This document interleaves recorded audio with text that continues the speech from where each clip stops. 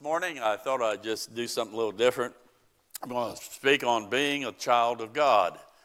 Being a child of God. I took an old outline and put new material with it, so I hope it's a blessing. Becoming a child of God was the greatest event in my life. I was 24 years of age, and the conviction and the hand of God was heavy on my soul. And I remember that morning, I really believe I was saved right there in the pew. I believe that the Lord touched my heart, and faith came, and I believed in who He was, what He did, and all of that. And but back in Baptist days, you know, we need to walk the aisle, and so but I was the only one who went forward that morning. But I had such a heavy heart, I didn't care who was there that morning. This was between me and God. And I'll never forget that. I had made a mess of my life in an unbelievable way. And there was that empty hole that we all have without Christ. And I remember that morning, God touched my heart and I was saved. And Carol wasn't at church that morning. She had just gotten back from the hospital, if you remember that, Carol. And she probably doesn't remember it. Matter of fact, I have a hard time remembering it. I'm kidding, but no. But I remember when I came home, she said, "I knew you were going to go forward today." She just knew that, and I said, "Well," and from that time on, my life began and my journey began. And the process then of a new believer is they go from this grace to this grace to this grace to this grace. And they begin to grow. They begin to mature.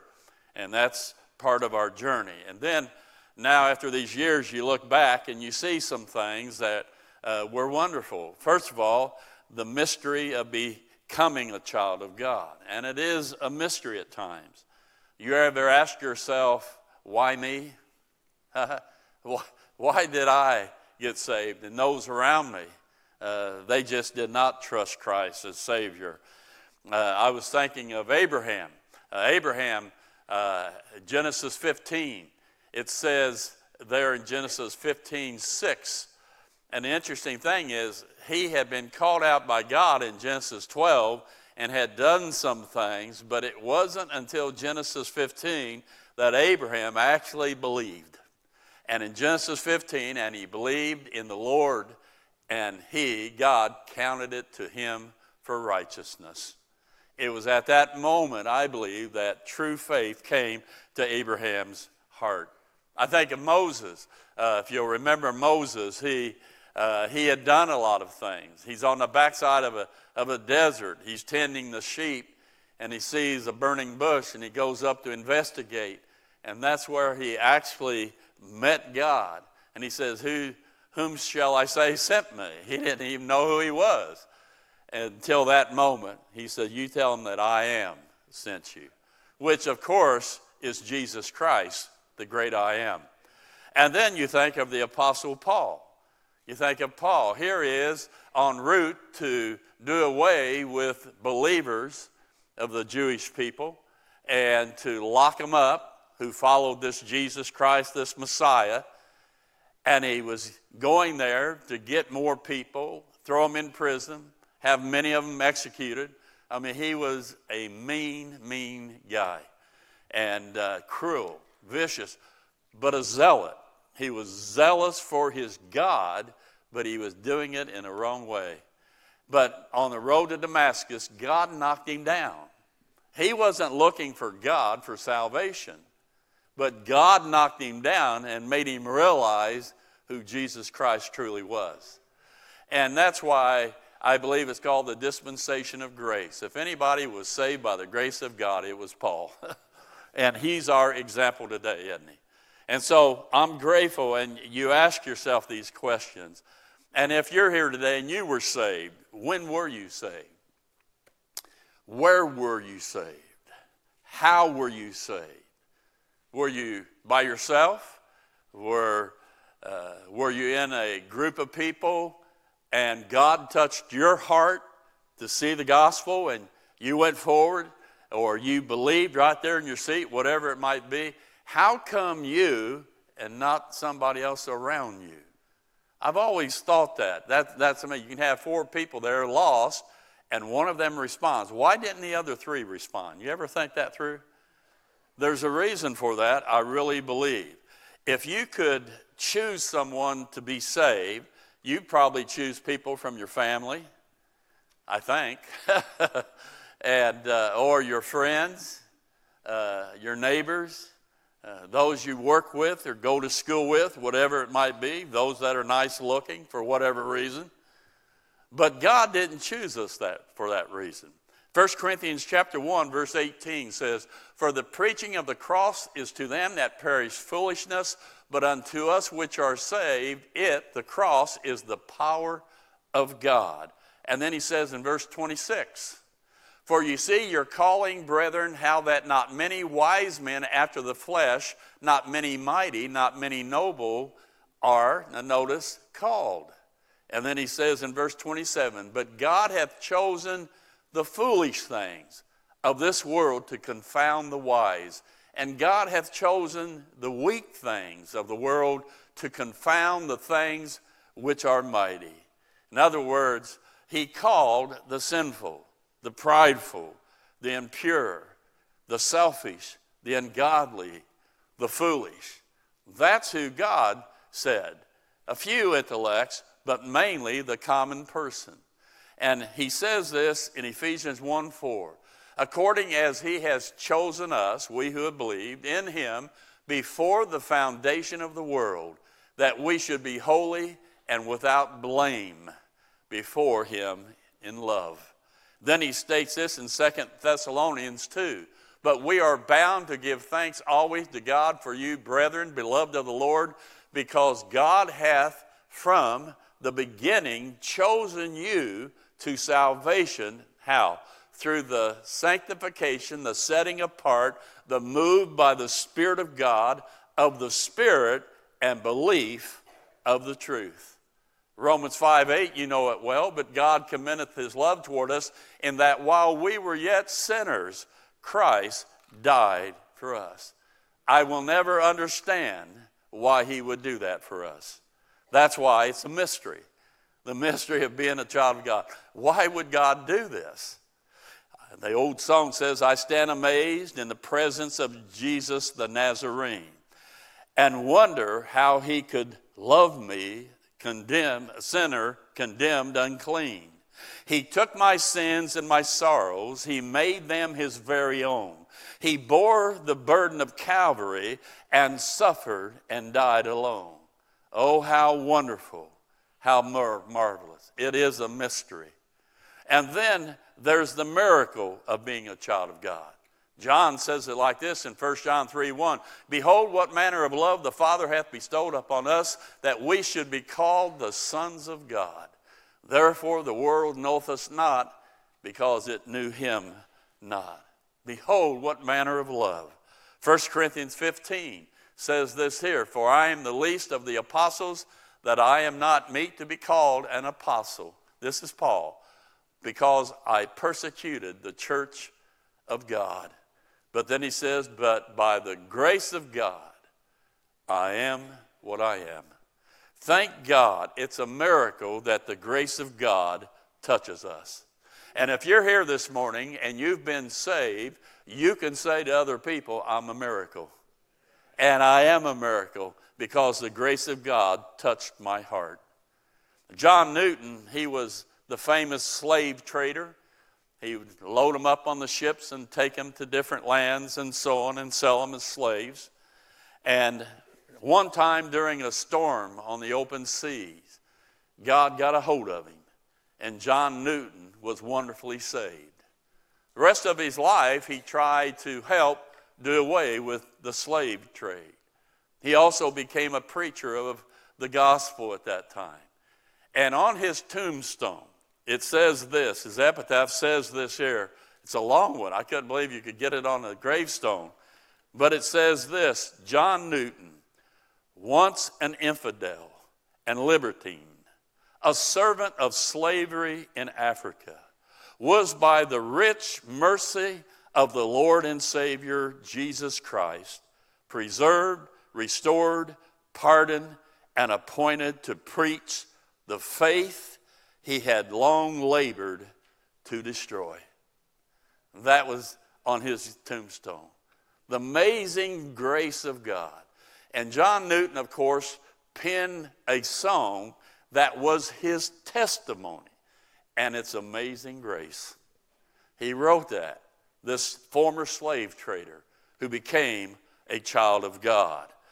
And the Bible says when you come to Christ, such were some of you, but now you're washed. Thank God for the miracle of being a child of God. Now you think about it. To be saved, there had to be some things. First of all, there had to be illumination. The Bible tells us in 2 Corinthians 4:4, "And whom the God of this world hath blinded the minds of them which believe not, lest the light of the glorious gospel of Christ, who is the image of God, should shine unto them." In other words, if you're saved today, it's because a miracle took place. God allowed the gospel light to shine into your heart some way, and he showed you the truth. There has to be illumination.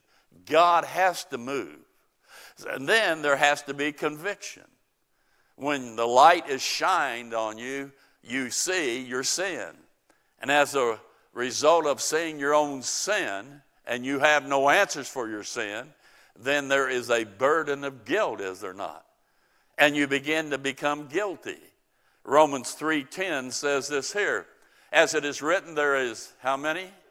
"None righteous, no, not one."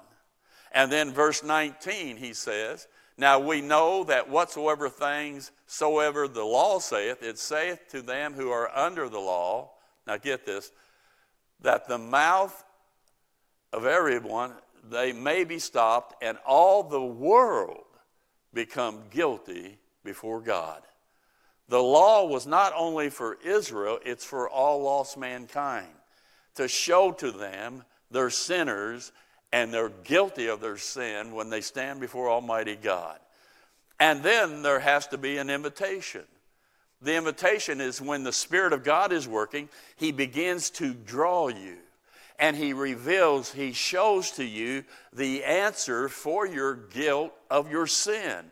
He shows the answer is the cross and the empty tomb of Jesus Christ.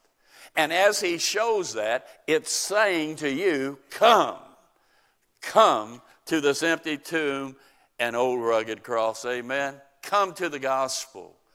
And then there has to be trusting. You have to believe from your heart. It's not just a mental assent that you're saying, well, I believe, Jesus Christ is the Son of God. Well, no, you have to realize it's your sin. You have to realize you're guilty of that sin. You have to realize in your being that Christ on the cross died and shed his blood for your sins, and that he was buried and he rose again. And what he has accomplished is for me. I don't know about anybody else, but it's for me. And I believe that's enough to save me. And when I do that, that's when I become a child of God. Romans 1:16 says, "For I am not ashamed of the gospel of Christ," death, burial, resurrection, "for it," the gospel, "is the power of God and the salvation to everyone that believeth, to the Jew first, and also to the Greek." Then he says in Romans 10:9, that if thou shalt confess with thy mouth the Lord Jesus, and shalt believe in thine heart that God hath raised him from the dead, thou shalt be saved.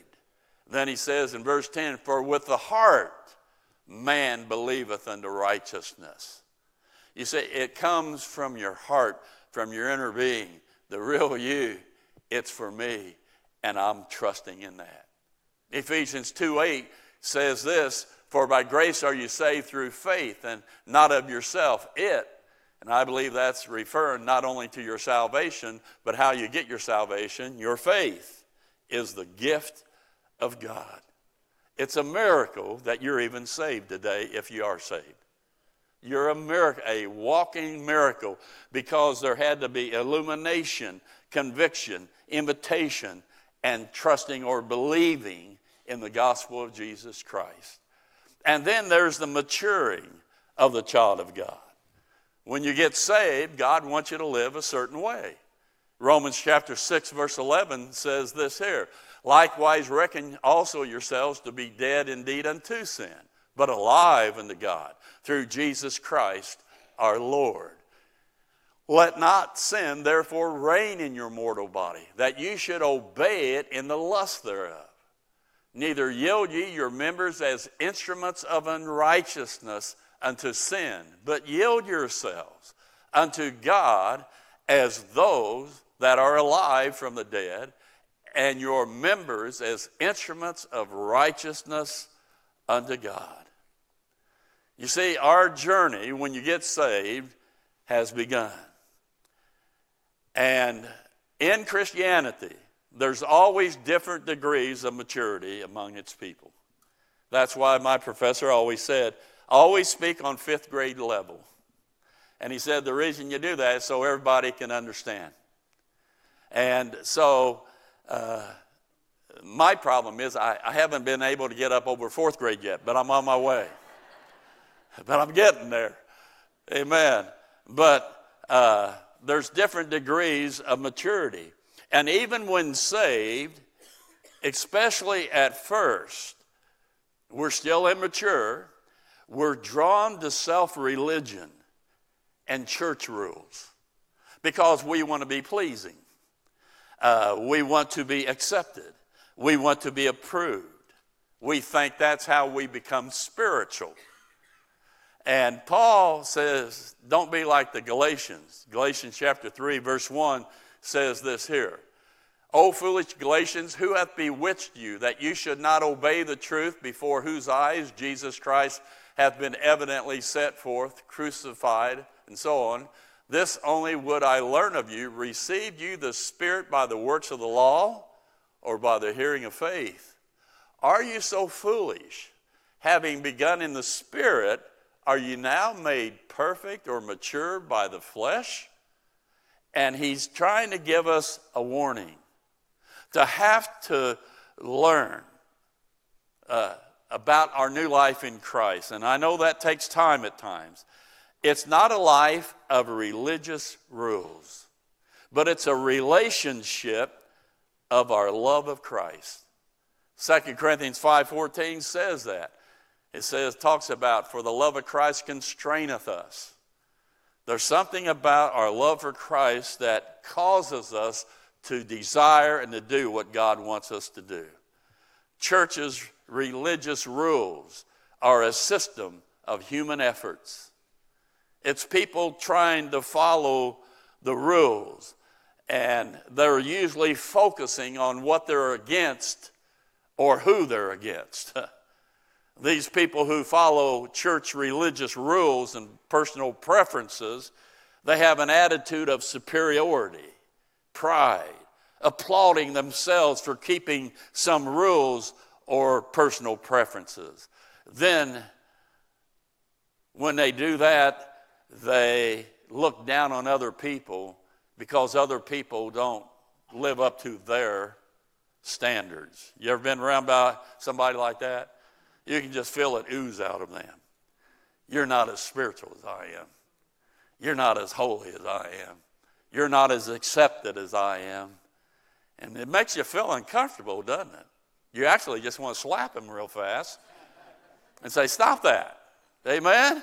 This is between me and God. Leave me alone. Amen. But being immature, often these new believers, they allow others to impose rules and regulations and laws on them. Others say, hey, you have to do this. So an immature believer just says, okay, I guess I can try to discipline myself. I'll try to follow their rules. So, I'll try harder so I can try to be godly like them. And when you come to that point in your life, you're leaning on your flesh then.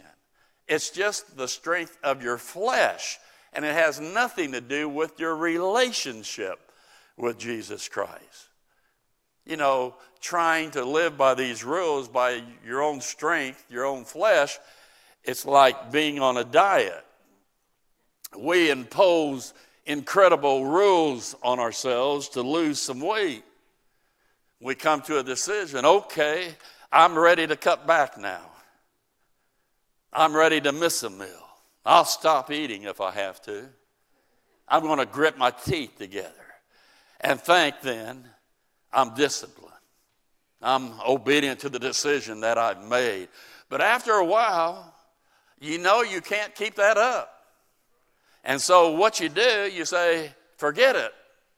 And then you even eat more than you used to eat. Amen? Then you see a magazine.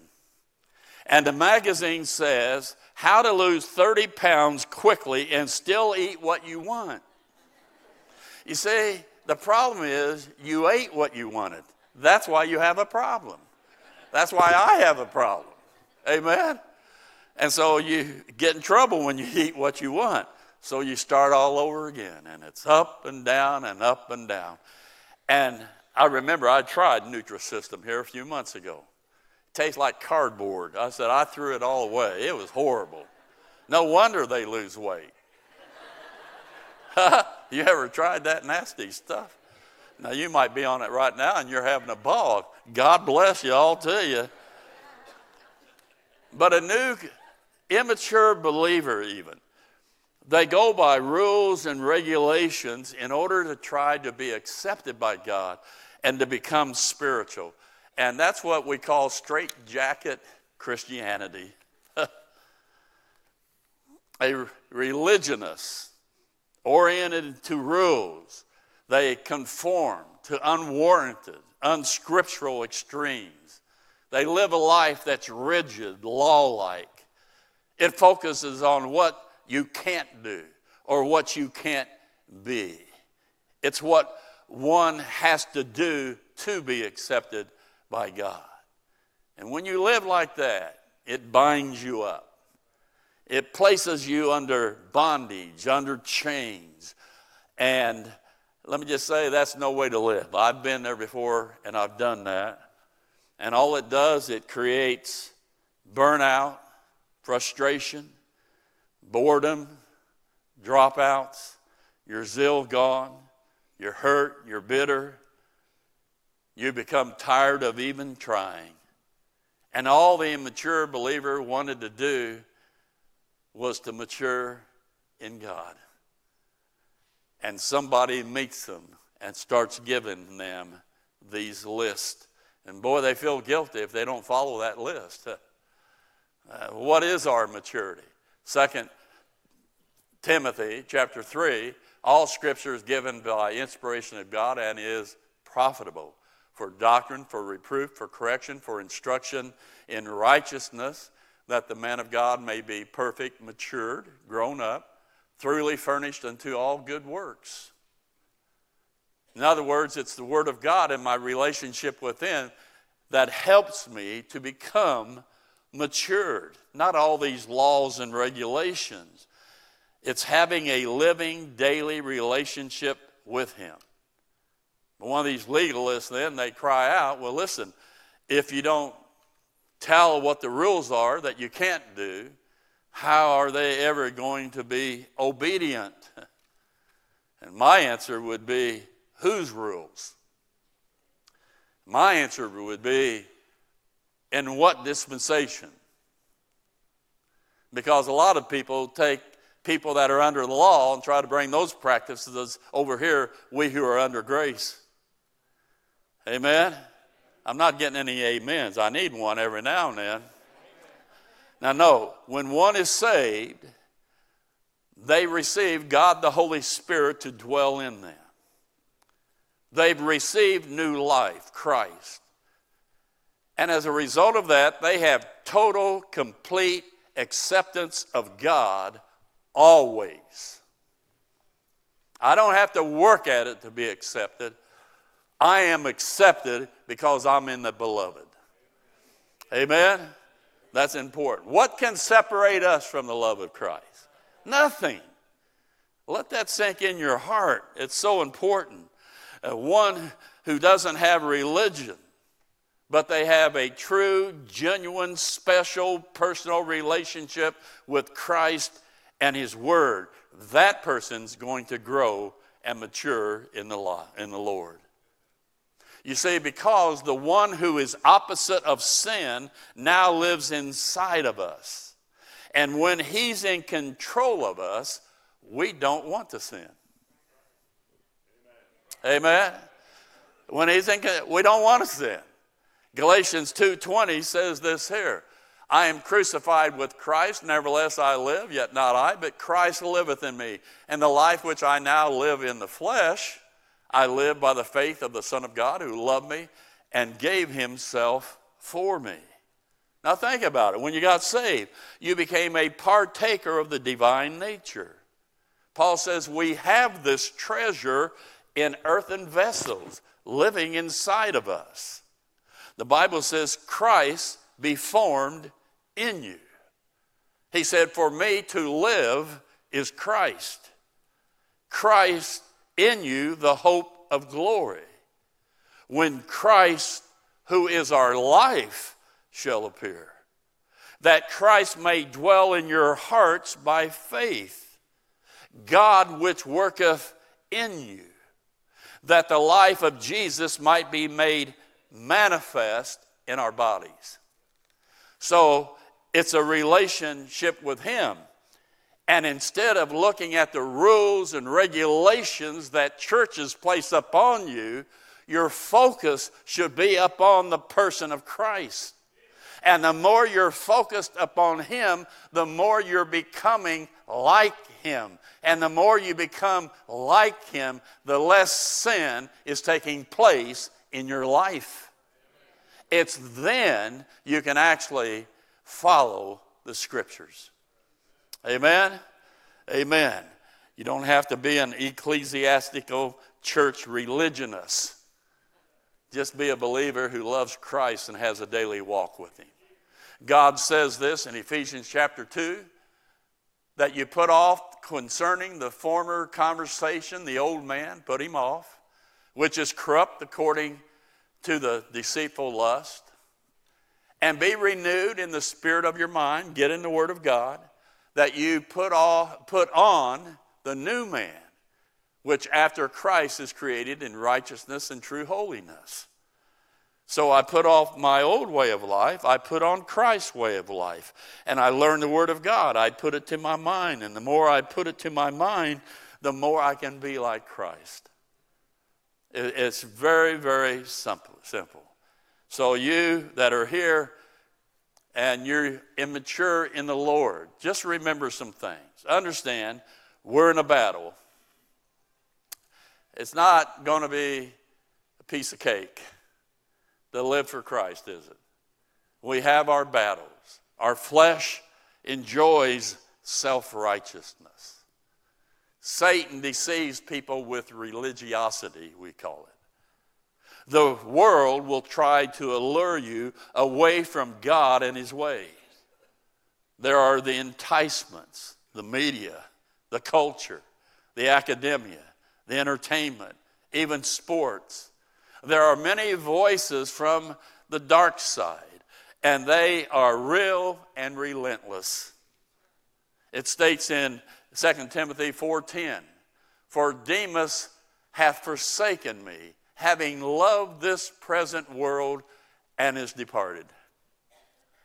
You have to understand, here was a guy having the greatest privilege in the world, and that's to be one of Paul's assistants and servants. And here he's walking with probably the greatest Christian who's ever lived.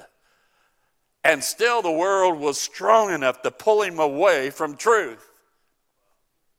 And the world will pull us away from truth when it can. But it doesn't have to be that way. Philippians 4:13 is very, very simple. I can do all things through Christ, which strengtheneth me. I can have the victory. Nay, in all these things we are more than conquerors through him that loved us. Amen?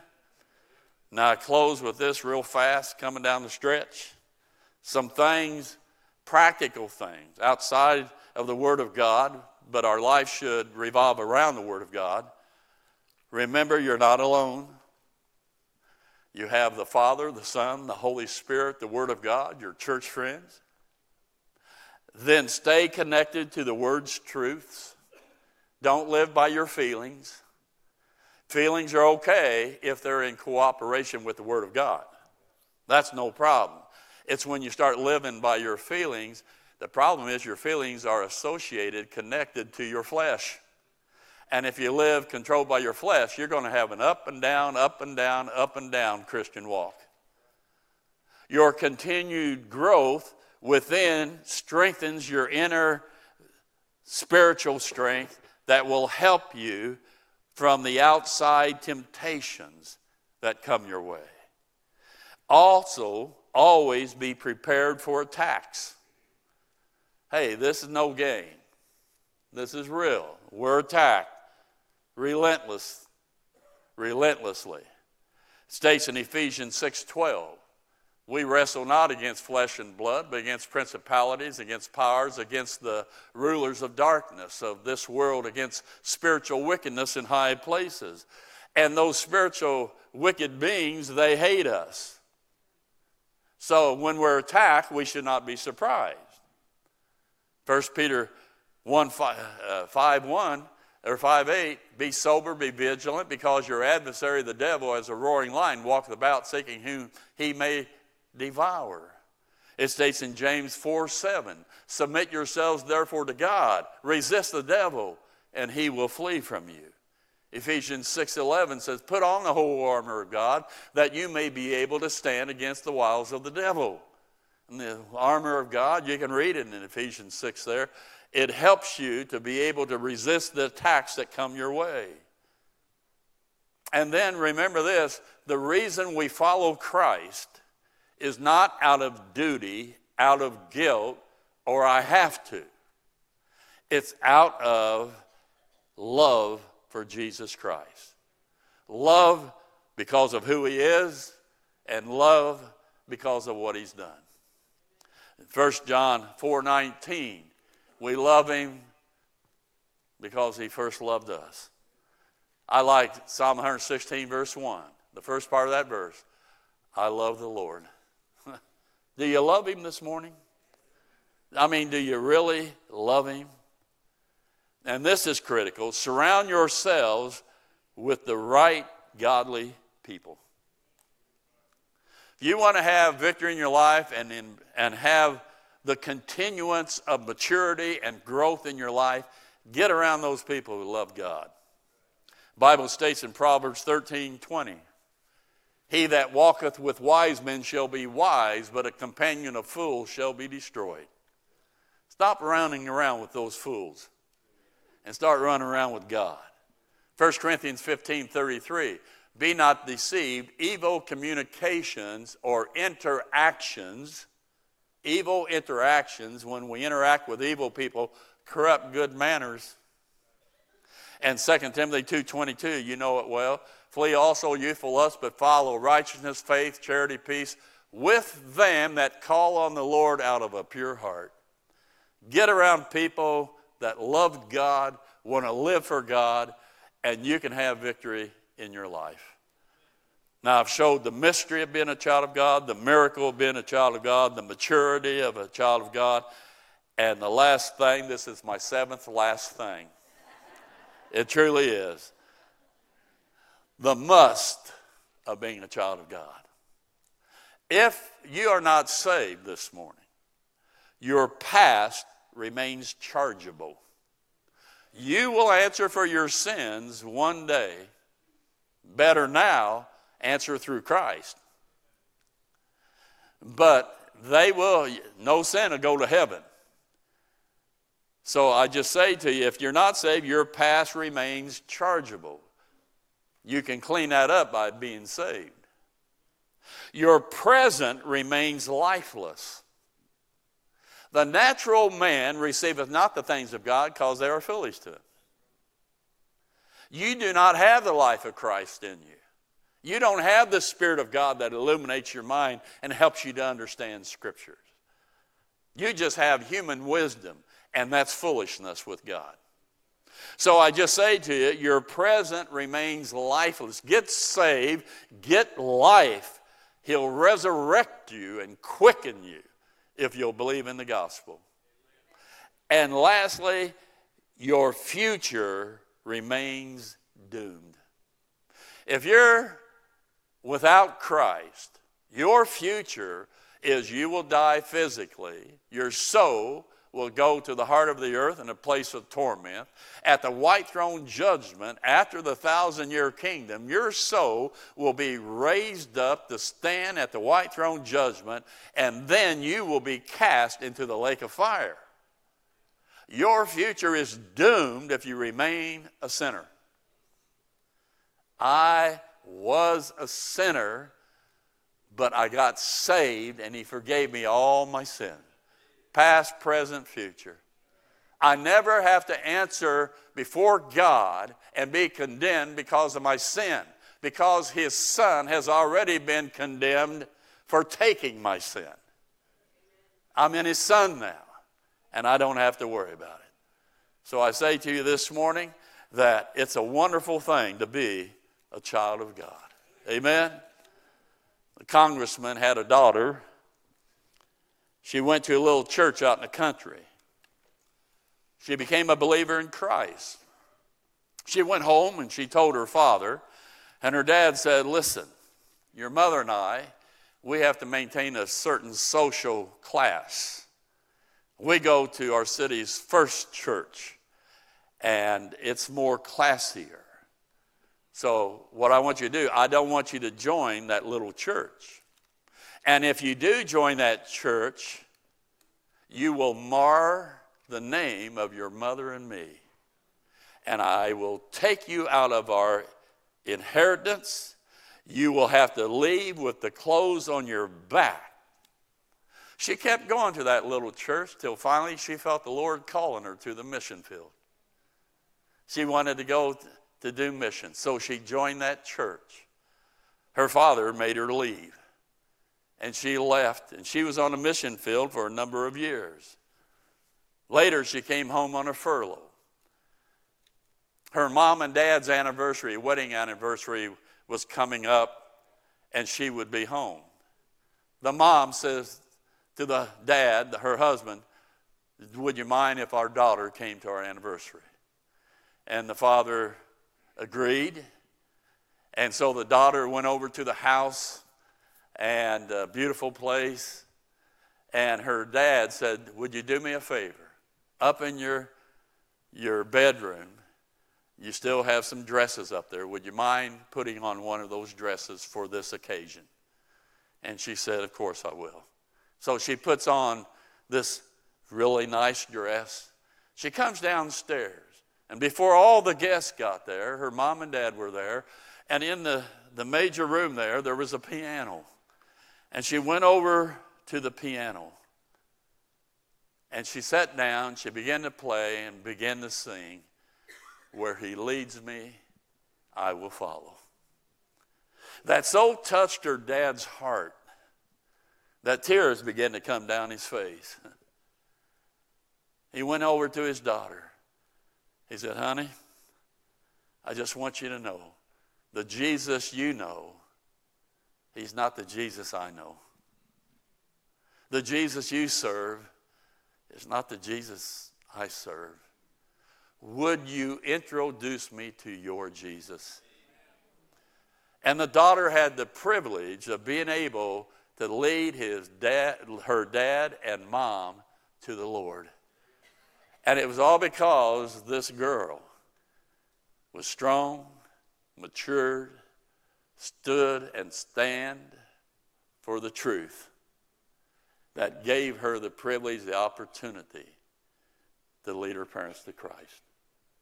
I say to you, it will be worth it all one day. Just keep staying in the Word. Keep loving Jesus.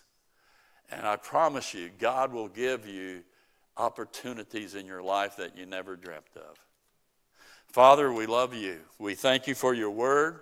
We thank you for this thing called salvation. What a mystery. What a miracle. And then the work begins by us trying to mature and it never ends.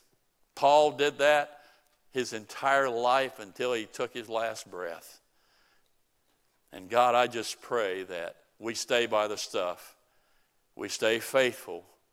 And just, if we've faltered, help us to get up, wipe the dust off, and keep on going for you. Thank you that you're a gracious God. For that person here who, if they were to die right now, do not know where they would go, I pray they would trust Jesus Christ as their Lord and Savior today by believing that he died for their sins, he was buried, and he rose again.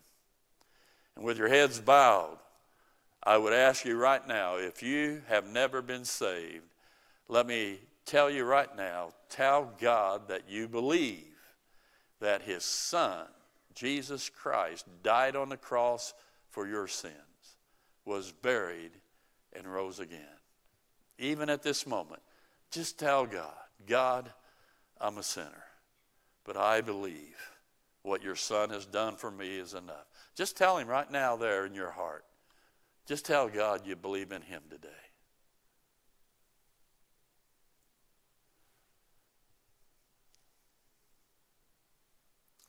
And if you believed in that in your heart today, that means God now has come in your life and given you new life. And we say as believers, amen. Everybody said? We hope that you received a blessing from today's broadcast. We would love to have you to visit us in person. You can watch us live and view past services on our website at gpindy.net. For more information, please visit our website or contact us by phone. Until next week, may God richly bless you is our prayer.